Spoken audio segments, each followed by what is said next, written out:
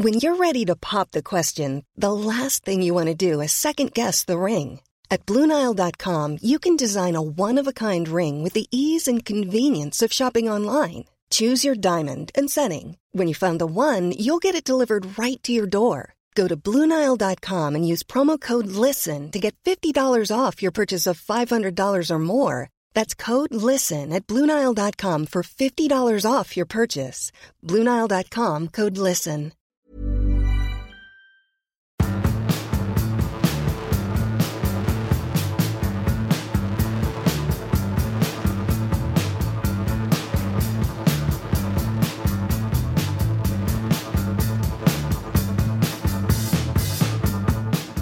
Hello everyone, welcome back to Rule the Roost podcast. Sorry it's a bit later than usual, it's that time of year. Ho ho ho! Maybe I should have started with that, do you think, Seb? Maybe just gone in with a ho ho ho? Yeah, you know.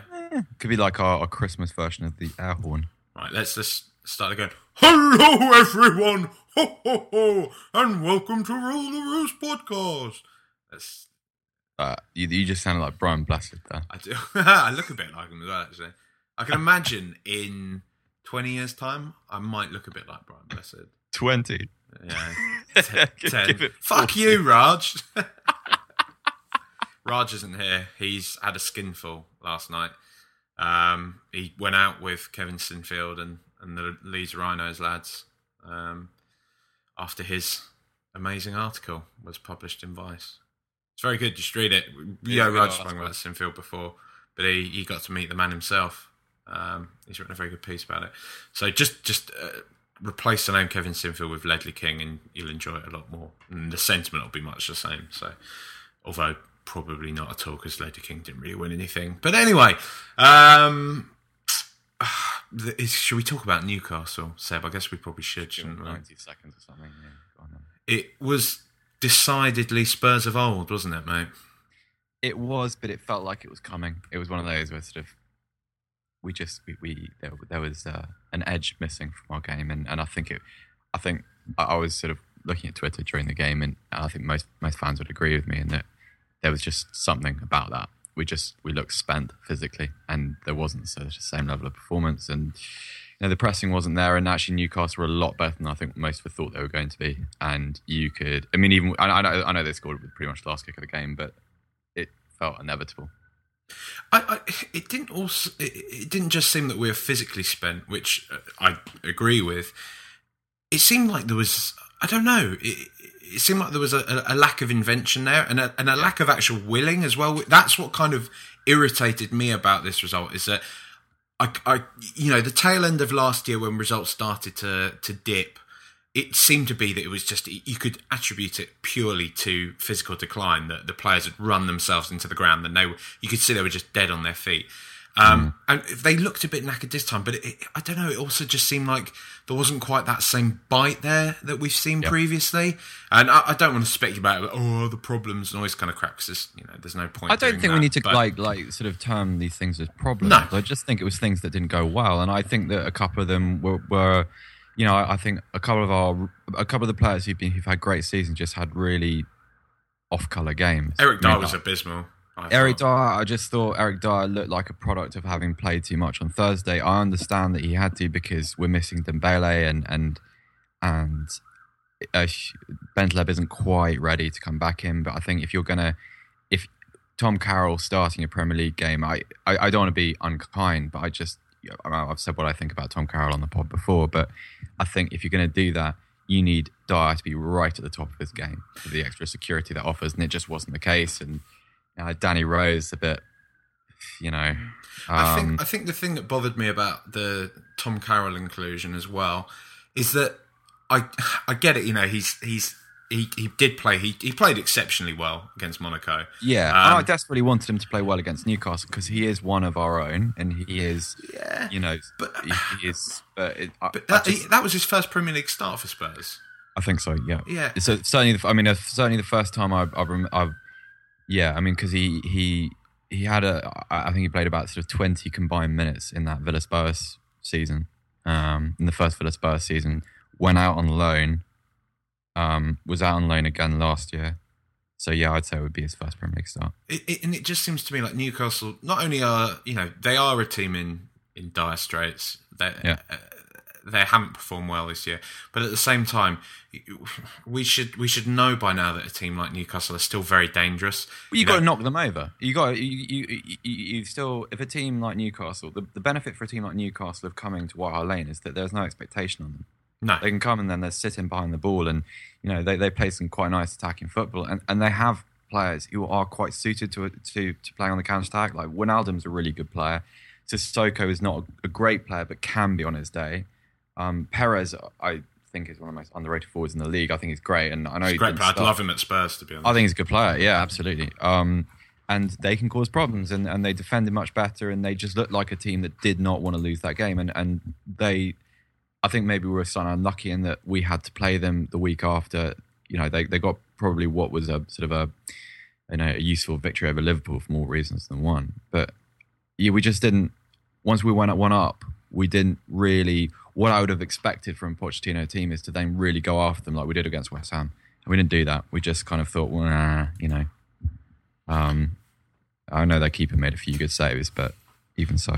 They remind me of Newcastle remind me of that team that Spurs always used to be, in that they're pretty shit and they have a lot of dross in their squad, but there's still just that. There's a performance in them somewhere. That's it. There's that spark. Because even in our darkest time, Spurs have always been that team where we can pop up and do someone 4 or 5-0, or get that shocking away result at somewhere where we wouldn't be expected to win. And I don't know. I think we underestimated them, and I haven't wanted to buy into that kind of idea that we got a lot of young lads, and maybe they are starting to get a bit arrogant because of all the plaudits that are being rained down upon them. But maybe that is starting to play a part slightly. Just that young people can get ahead of themselves, and we have been. I don't think this should take anything away from how exceptional this year has been so far. No, absolutely not. And the work that Pochettino is doing, because it's an overwhelmingly positive place where we are. It is.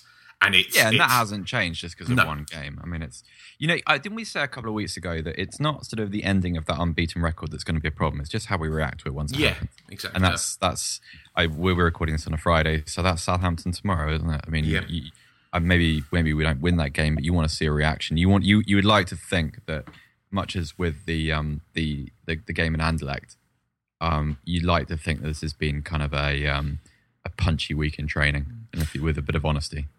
It's kind of annoying that they're in sketchy form at the moment as well, because they're still a brilliant team, and there's always a big performance in them. And I don't know.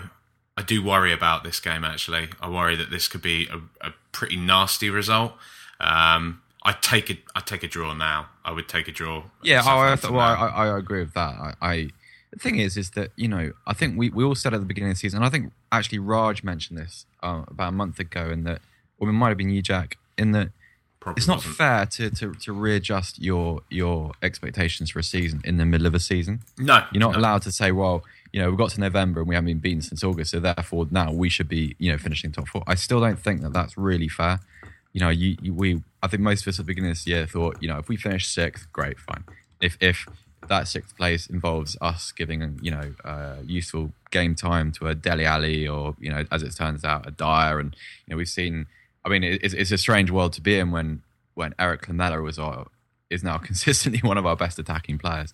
I think Lamela's, for whatever we can say about sort of Kane and Dyer and Carroll and Rose, Eric Lamela had a really good game on Sunday. I thought he played very well, and it's nice to see. So we're in a situation now where, regardless of what the season adds up to in May, there's all these little positives that still exist. I really do think his quality's starting to shine through, Lamela. Oh man, Lamela could have had a hat trick on maybe not a hat trick, but 2 on Sunday. I mean, Rob Elliott made 2 brilliant saves off him, which in most situations he'd have scored those. That little cross shot and then the sort of the half volley that Elliott palmed over. Lamela's consistently finding a way to not only be a little bit more reliable with his build up play and with finding passes and sort of midfield areas, but he's also breaking to the box far more than he used to. And we saw this against Monaco a couple of days before Newcastle, but okay, the hat trick was fairly mundane because it wasn't spectacular and nothing really required anything. None of those chances required anything special. But then he's getting into those situations more.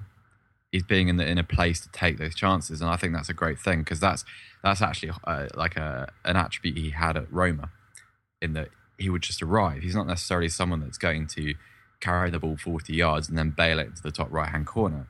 He's someone that is going to kind of just be where he needs to be, and I think that it's really promising, really encouraging that he's starting to do that. Do you think? I know we've spoken about it before, but it seems to be that the shadow over Lamela has not just been his price tag, but it's been Gareth Bale. I think people have always looked to him to be a Gareth Bale footballer. Of course, mate. Yeah. And those YouTube compilations and such kind of played into that a little bit.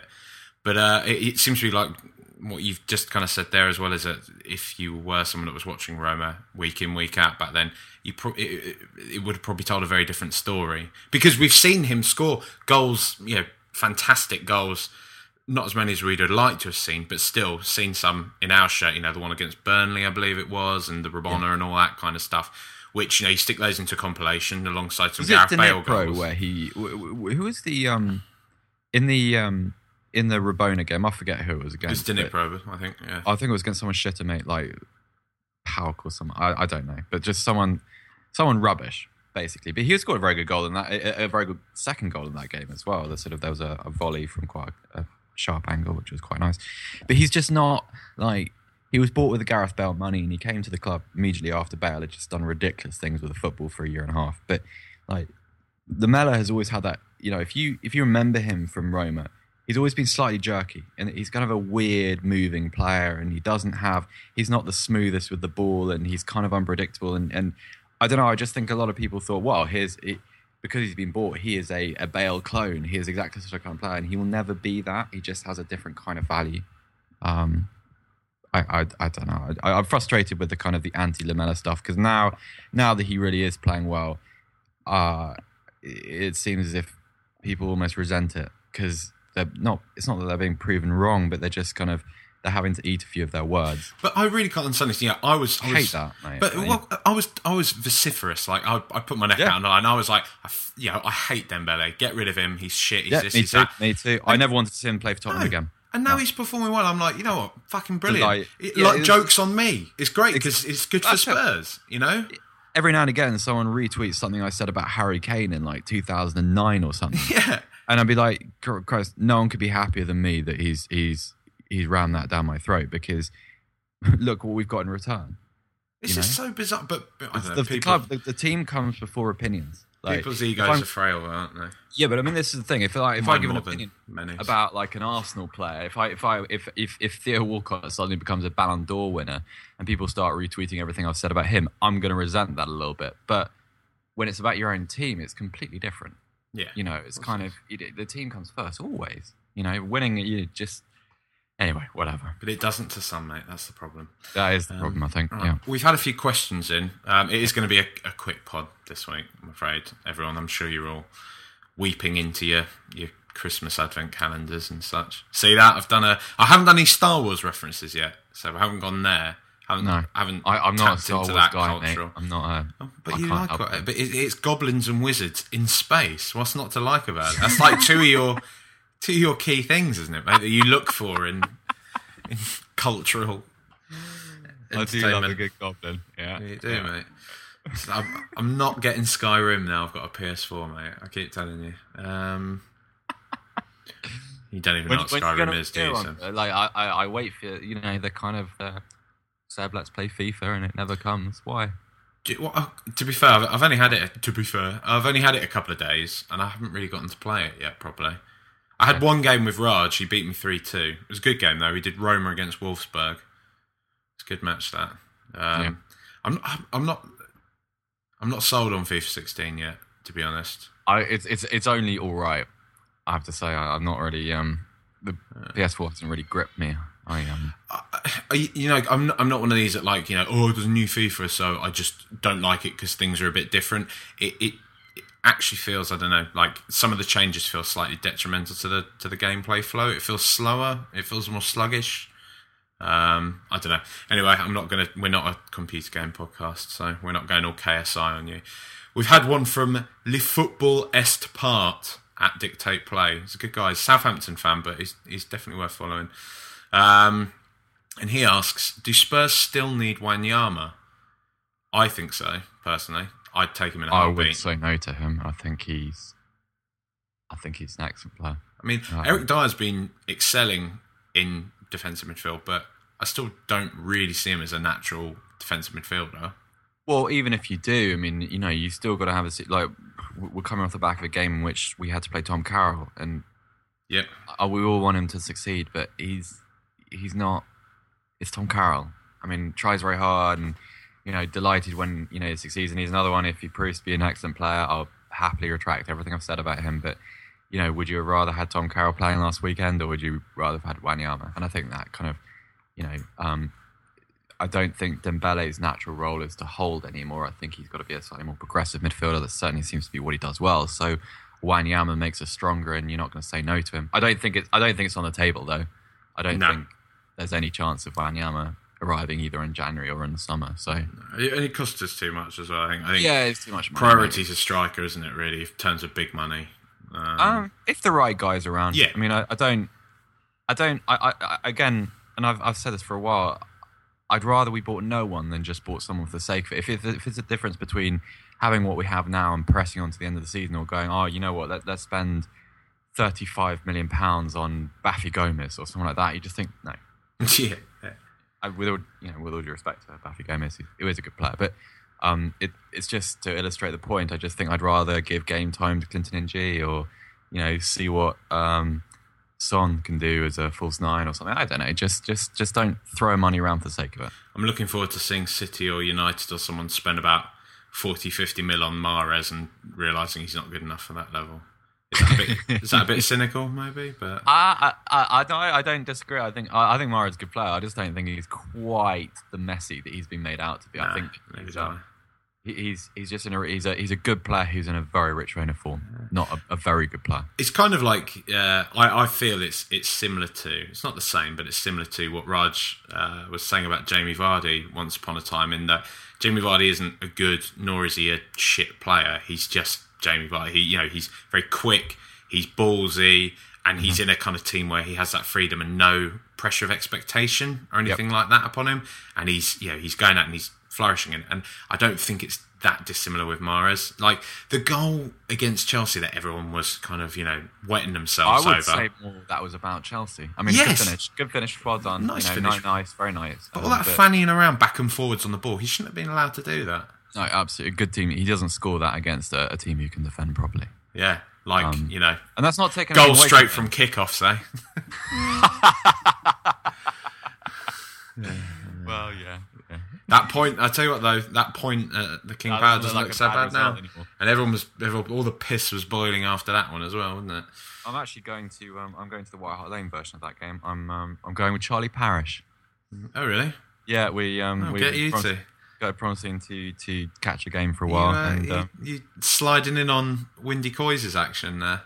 Yeah, have you heard about their bromance going to wine bars and all sorts? Well, Charlie and I did say we had a bit of supper before. Well, I'm not sure we'll go to a wine bar because I don't drink, but we will. Yeah, just. Well, you don't drink, mate. You're off the pod, son. You're off the pod, son. But you know what? It would be nice to go because I very rarely get to go to games with actual Spurs fans. I mean, I'm always taking someone that's either like a fan of another team or like not really a football person. Let's cut the shit, Seb. You're taking one of your many ladies to the lane, aren't you? That's what you're doing. It's just Charlie Parish, the code name. Yeah. I meant prior to that though. Where you're like, yeah. No, I have taken a few women to White Hart Lane, but it's but it's not the same. You have to kind of explain stuff. You've shown them the majestic cock in action, Seb. Talking about Tottenham. Right. Sorry, it's gone very Lad Bible, hasn't it? I'm sorry. Questions. Tell me what you think about it. No. That was really bad. Questions about that. Yeah. I was bursting into a bit of Destiny's Child there. Let's have a look. I love this. Alex Timperley, little prick. How come even though this is the best Spurs team ever and all the players just get it, you're still not in the top 4? What an arsehole. Alex Dimpley's a Manchester City fan. So Yes. Because we haven't bought this, Alex. Yeah, we've nurtured this. You wouldn't know what that is though, would you, mate? Yeah. Oil nonce. Oil nonce is an excellent way of describing it. It's fantastic, isn't it?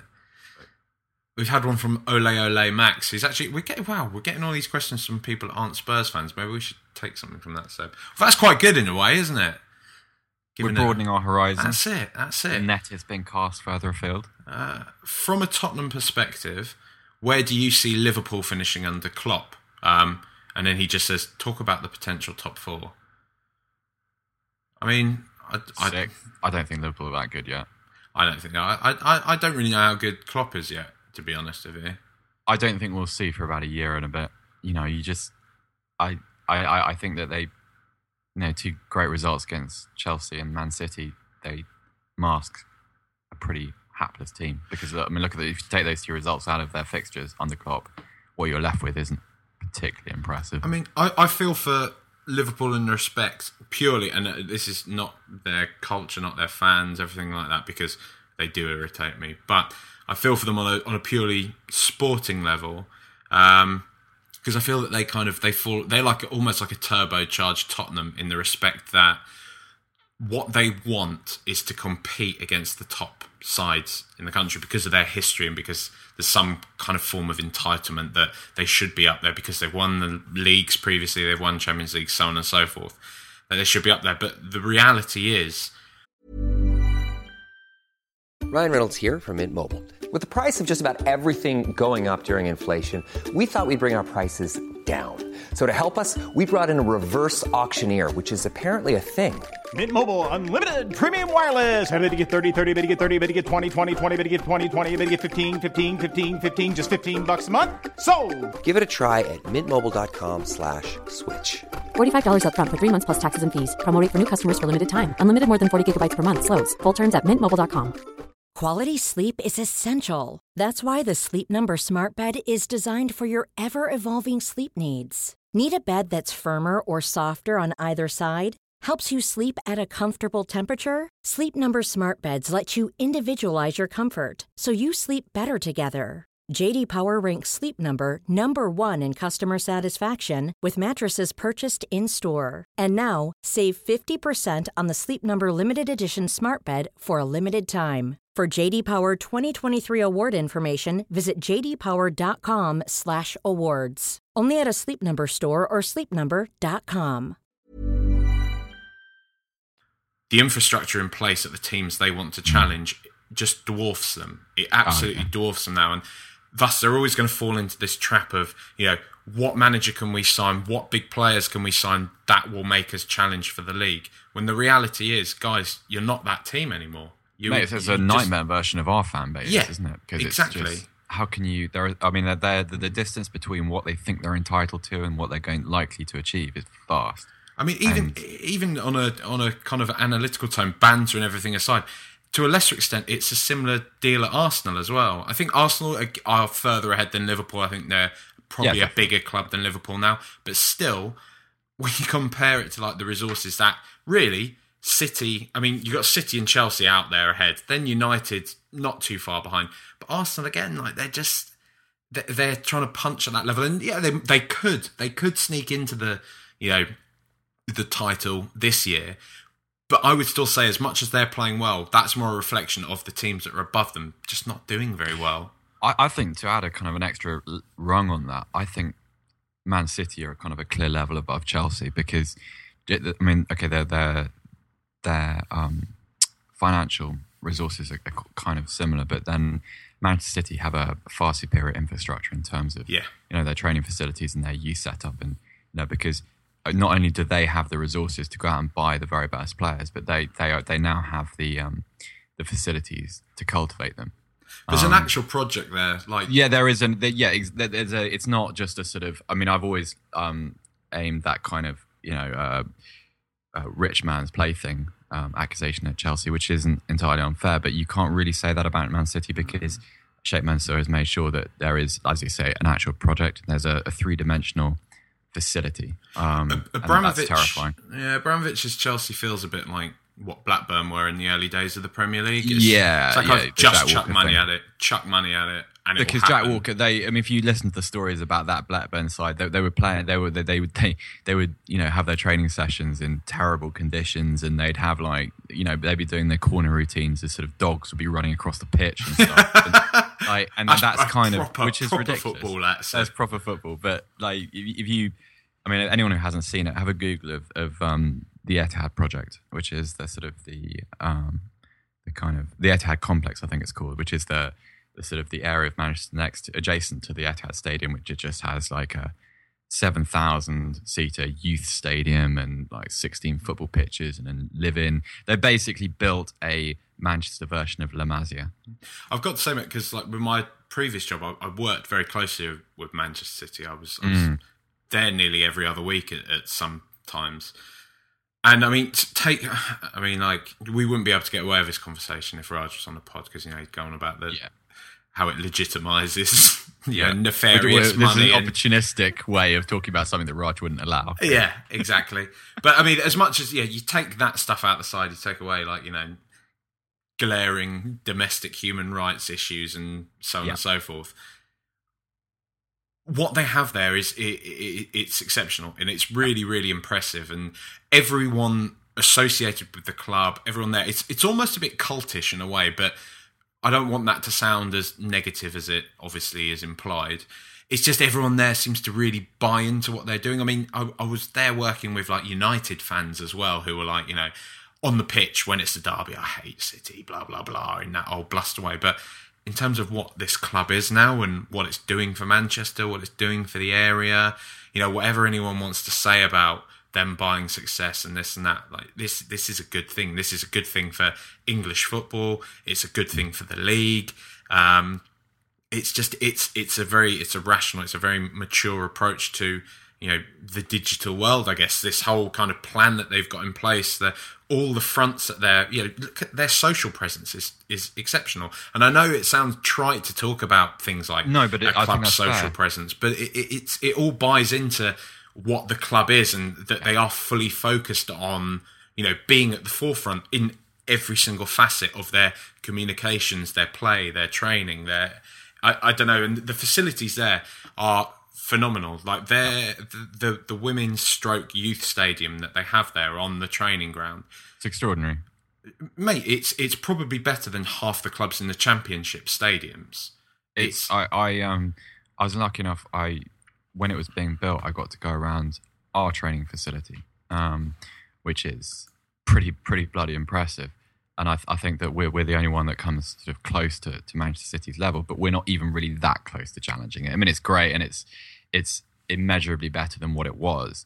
But the one at City is just, it's actually, in a way, Jack, it's kind of, I understand all the caveats about City, but they've created quite a good model for what happens, what should be done when a rich man buys a football team. Because I think that, we have to accept the reality that our clubs are going to be picked off by wealthy people, and they are going to be run like that. And I would rather see them being run as a Manchester City than as a Blackburn or a Chelsea or a Newcastle. You can't put Portsmouth into it because it turned out that the rich man didn't actually have any money. So it's a bit different, but not to laugh at what's happened to them. There you go. Notts County is probably the better example. Okay, it's cynical, and they have brought a certain level of success. Of course they have, but then at the same time, they've created something which will hopefully, for them, facilitate a degree of self-sustainability over the next God knows how long. Do you know what I would dig them out on, oil money and all that kind of thing aside, is the franchise club thing? I don't agree with that, and I don't. No, I don't either. I think I think that amounts really just to creative accounting. Yeah, I'm not fond of that at all. No, I don't like that. And what underlines all of this is I'd rather they weren't there. I'd rather that it was organic, but I think that's a pipe dream in the modern game. I just don't think the biggest frustration with Spurs fans and City is that they are kind of where we should have been, we were building towards. Yeah, well, we had that one. we were a rival of theirs for about 18 months. And then it felt like we were an oil tanker and they were a speedboat. And then for a fleeting period of time, we were alongside each other, and we had that one game where we beat them. And then, I was at the game where the 0-0 at the beginning of the season after we qualified, after we beat them at the Etihad. And Joe Hart was an absolute machine. Yeah, it was his. That was his kind of.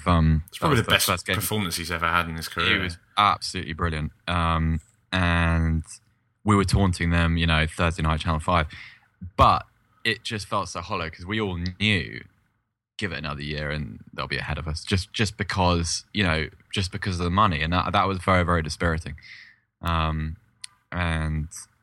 yeah, there's a little bit. I still resent it a little bit, but it's just not as much as I resent Chelsea. I think is the way to characterise it. Chelsea they're abysmal. But goodbye, Jose. Goodbye, lad. Bye indeed.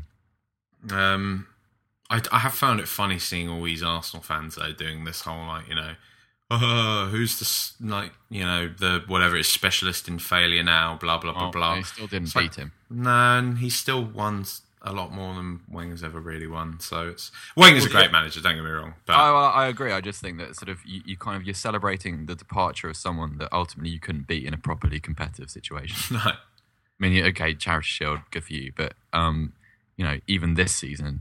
Arsenal couldn't beat Chelsea. But Ozil's pre-assists, mate. Come on. Oh yeah. I read some this characterises what I think of Arsenal fans. I saw a tweet from like a big Arsenal account the other day saying, Mesut Ozil is approaching Jamie Vardy's goals or assists in consecutive games record. Just fuck off. Just get out into the sea, bin, river, lake, whatever. Just fuck off. Just die. Just come on. Yeah. Die and take your remains with you somehow. Yeah. Not sure how that'd be possible. That's kind of a different podcast, that one. It is, isn't it? That kind of discussion. Yeah. Yeah. Wow. That went to a dark place, didn't it? Let's have a look. See. This would be quite a good touch paper, actually. A bit of a segue. We had Joe Tweeds, who is a Chelsea man, basically. He's been on pod before, and he asks, in a joking fashion, I'm assuming, is Pochettino free this summer? But on a serious note, is that something we need to worry about with Chelsea? Because they're probably going to get Hiddink, aren't they, in the interim? As we're recording this, I'm seeing tweets of Gus Hiddink boarding a plane for London. Okay, right. Well, that was to be expected, I think. I don't think Pochettino is even on Chelsea's radar. I mean, everything I've read from... Okay, a lot of people are talking bollocks, I understand that, but then the people that I trust and the people whose opinions matter seem to be saying Simeone in the summer. But I can't see him leaving Atletico. Why would you leave them for Chelsea? Yeah, I agree with you. I agree. He's like the king of that club. Yep. I wouldn't understand it. I know if I was him, I wouldn't be leaving either. But then, it's Chelsea. Chelsea's the wages that Abramovich could offer him. They're capable of turning anybody's head. I just don't think. I don't think Pochettino is a necessary component, and this is not meant as in any way to value him. I just don't think he's the right manager for a Chelsea-sized club.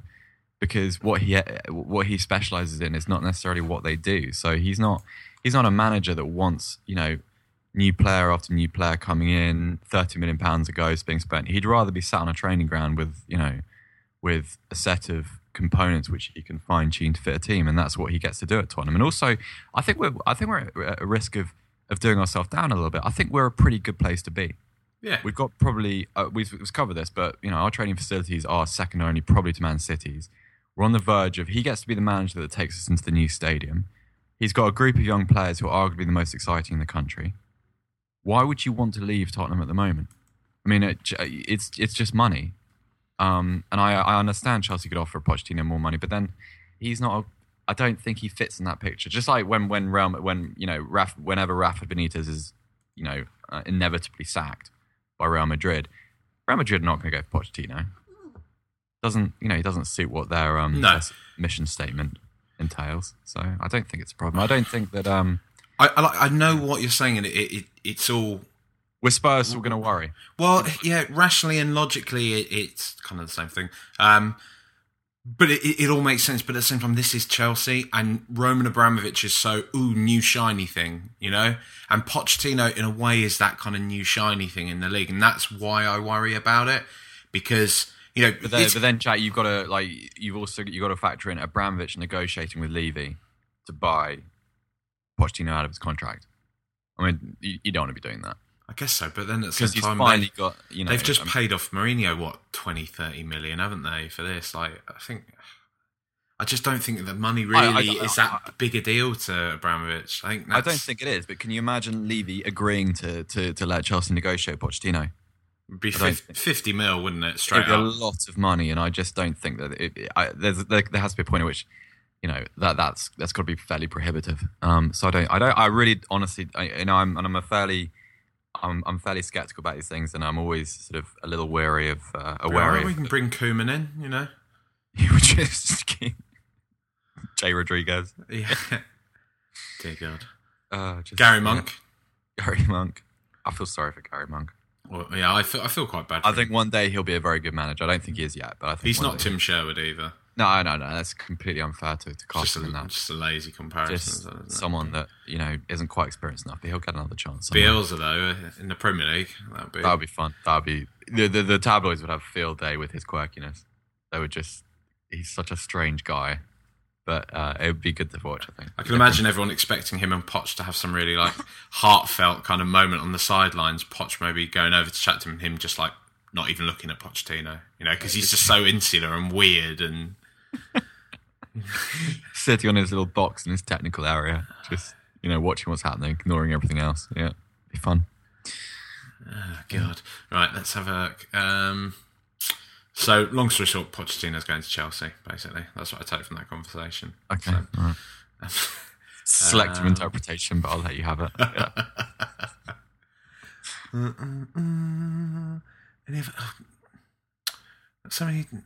See, this is the problem with my Twitter presence. I put out a thing saying, can I have some questions? And it's just all, snark.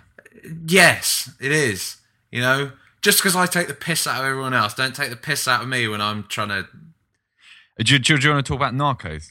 Yeah, go on then. Have you seen it? I've watched episode 1, mate. I still haven't gotten around to watching it at all. It's dangerous because it took over my working day yesterday because I'm a bit of a Pablo Escobar nerd because I'm quite interested in that period of sort of Colombian history, and it's very complete. I mean, there's a bit of license here and there, and there's one or two inaccuracies, but it's brilliant. It really is. I finished work early yesterday with the intention of kind of getting back to it in a few hours, just having a bit of time off, and I must have finished about 4:00, and I went to bed at 1, and I did nothing between those two times except watch Narcos and eat.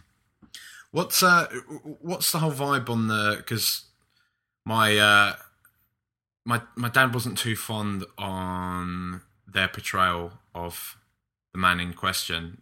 He kind of felt that they tried to turn him too much into a bit of a hero, which... Well, yeah, I understand that. And there is a bit of...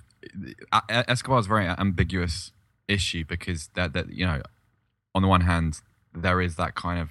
I mean, he was sort of portrayed as a kind of Robin Hood figure in Colombian history, and because he did do some good. I mean, he was an ally to the poor communities in Medellin. Transformed the slum into a proper housing estate and that stuff. But then he's also a terrorist. I mean, he did some truly atrocious things, and so. But I think Narcos does quite a good job of the further on into the series you go.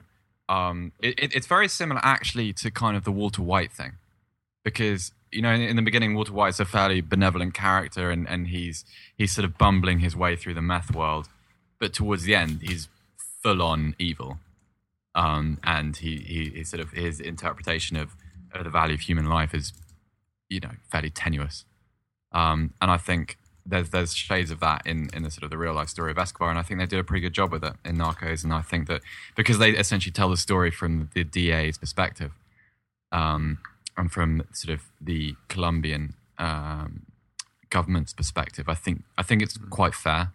My brother actually lives in Colombia at the moment. Really? We were talking about this. Yeah, he sort of he quite liked it. So just to caveat this, my dad isn't some like ardent by the line kind of, it's not, he sold drugs so he's bad. It's more that, he gets that America has done some terrible things to South America, but it's like, yeah, okay, you built villages, you did this, you did that, but you also kind of slaughtered anyone that didn't agree with you, He killed, he ordered the executions of, a lot of public figures, and he killed a lot of innocent people, essentially, and you can't have one conversation without the other. There's no case for saying that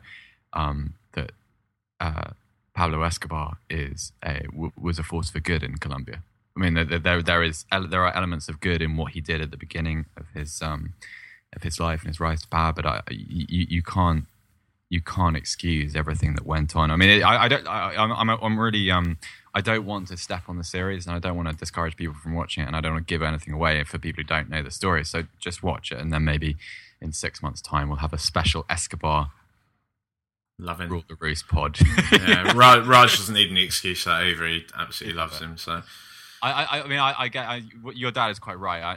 I've seen there's a really good Netflix documentary which might be a good entry point, which is called Sins of My Father, and it basically involves Escobar's son.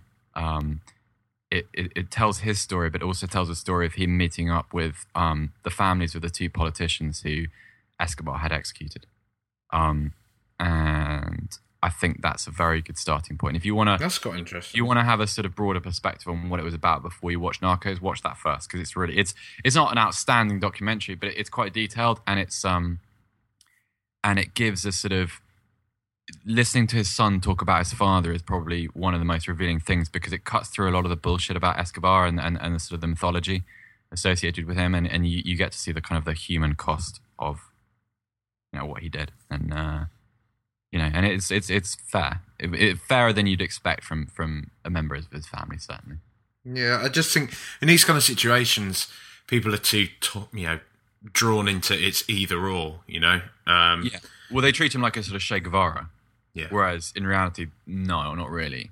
I mean, there's the more you learn about it. He was still self-serving, That's the big thing at people, and I get it. Everyone is, but don't make out like he was, a saint, because he wasn't. Benevolence to the poor may have come from a good place, but it was ultimately to build support for him. Yeah. And it wasn't entirely selfless gesture at any point, and it happened, and yes, he did some good, but then you've got to be a bit more detailed than that. I think the assessment of him.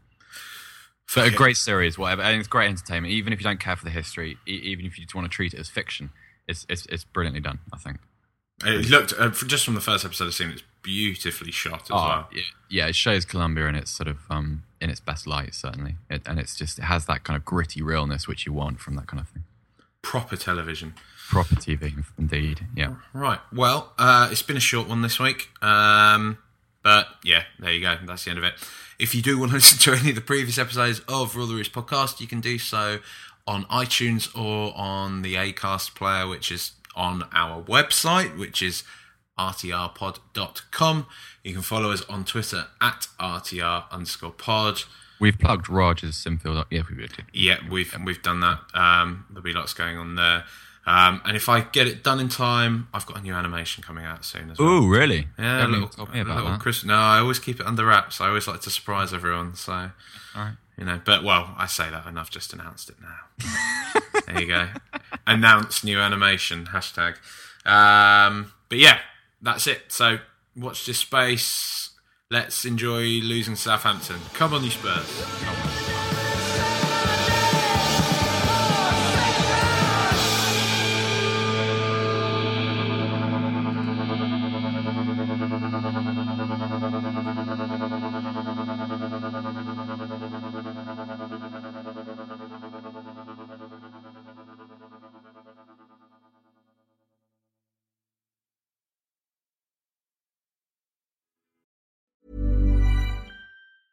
Even when we're on a budget, we still deserve nice things. Quince is a place to scoop up stunning high-end goods for 50 to 80% less than similar brands. They have buttery soft cashmere sweaters starting at $50, luxurious Italian leather bags, and so much more. Plus, Quince only works with factories that use safe, ethical, and responsible manufacturing. Get the high-end goods you'll love without the high price tag with Quince. Go to quince.com/style for free shipping and 365-day returns.